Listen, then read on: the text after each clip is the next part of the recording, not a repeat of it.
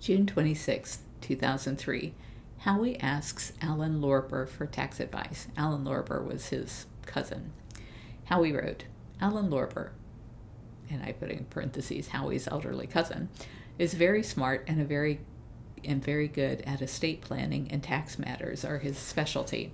His answer was more complex than my simple question. He would be happy to help you if you would like to talk to him. What he does not know, he can readily find out. And then this was an email from Alan back to Howie. And he says, Hi, Howie.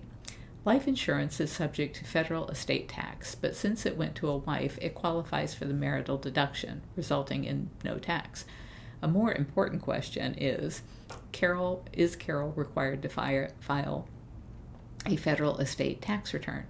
If her husband's estate exceeded a certain amount, the answer is yes, although there would not be tax because of the marital deduction. The certain amount depends on the gross value of the estate for estate tax purposes and the particular year in which he died.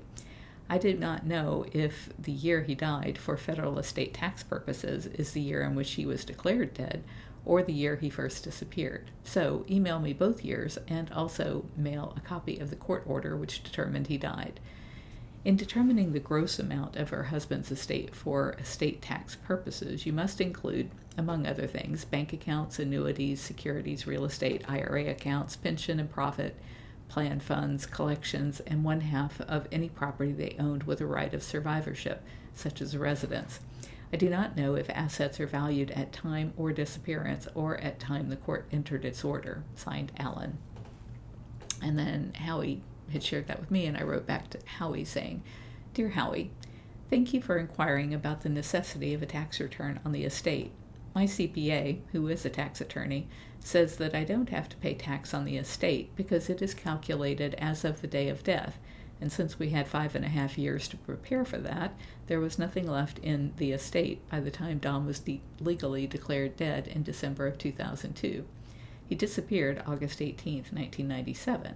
I am told that the IRS does not consider you dead until you are legally declared dead. There were a few million in assets still in the conservatorship as of the end of last year, but those were all in trusts of which I was the beneficiary. The conservatorship froze those assets during the term of the past 5 years in the event Don should show back up and contest my rights. I had trust documents on each property signed by Don, but our secretary and his kids were accusing me of having undue influence over Don since he couldn't read nor write. They hired a part-time hobbyist document examiner who said that the signatures might not have been authentic, and that was in quotes, might not have been authentic. I hired 2 very large firms, turns out it was 3, very large firms who said they definitely were Don's signature. Plus, I had the notary and the witnesses who had all attested to the authenticity. So, the only route for the kids and Anne could take was to say that I unduly influenced Don to sign them. Had I lost that battle, then I would not have been able to be a co-conservator for the past 5 years, and everything I had worked for would have been invested by the other conservator into safe things like stocks, and in retrospect, what a mess that would have been. I consented to subjecting the estate to the co-conservatorship, and later was able to prove what I believed to be his incompetence, and was awarded sole conservatorship. At the time of my consent, there was over $2 million that was Don's, but I gave $1.2 to his kids, and the conservatorship costs and the fees and attorney's fees ate up the other $1 million plus. That left the estate owing me hundreds of thousands of dollars. We, the kids, the secretary, and I, had all agreed not to include the insurance policy in the estate.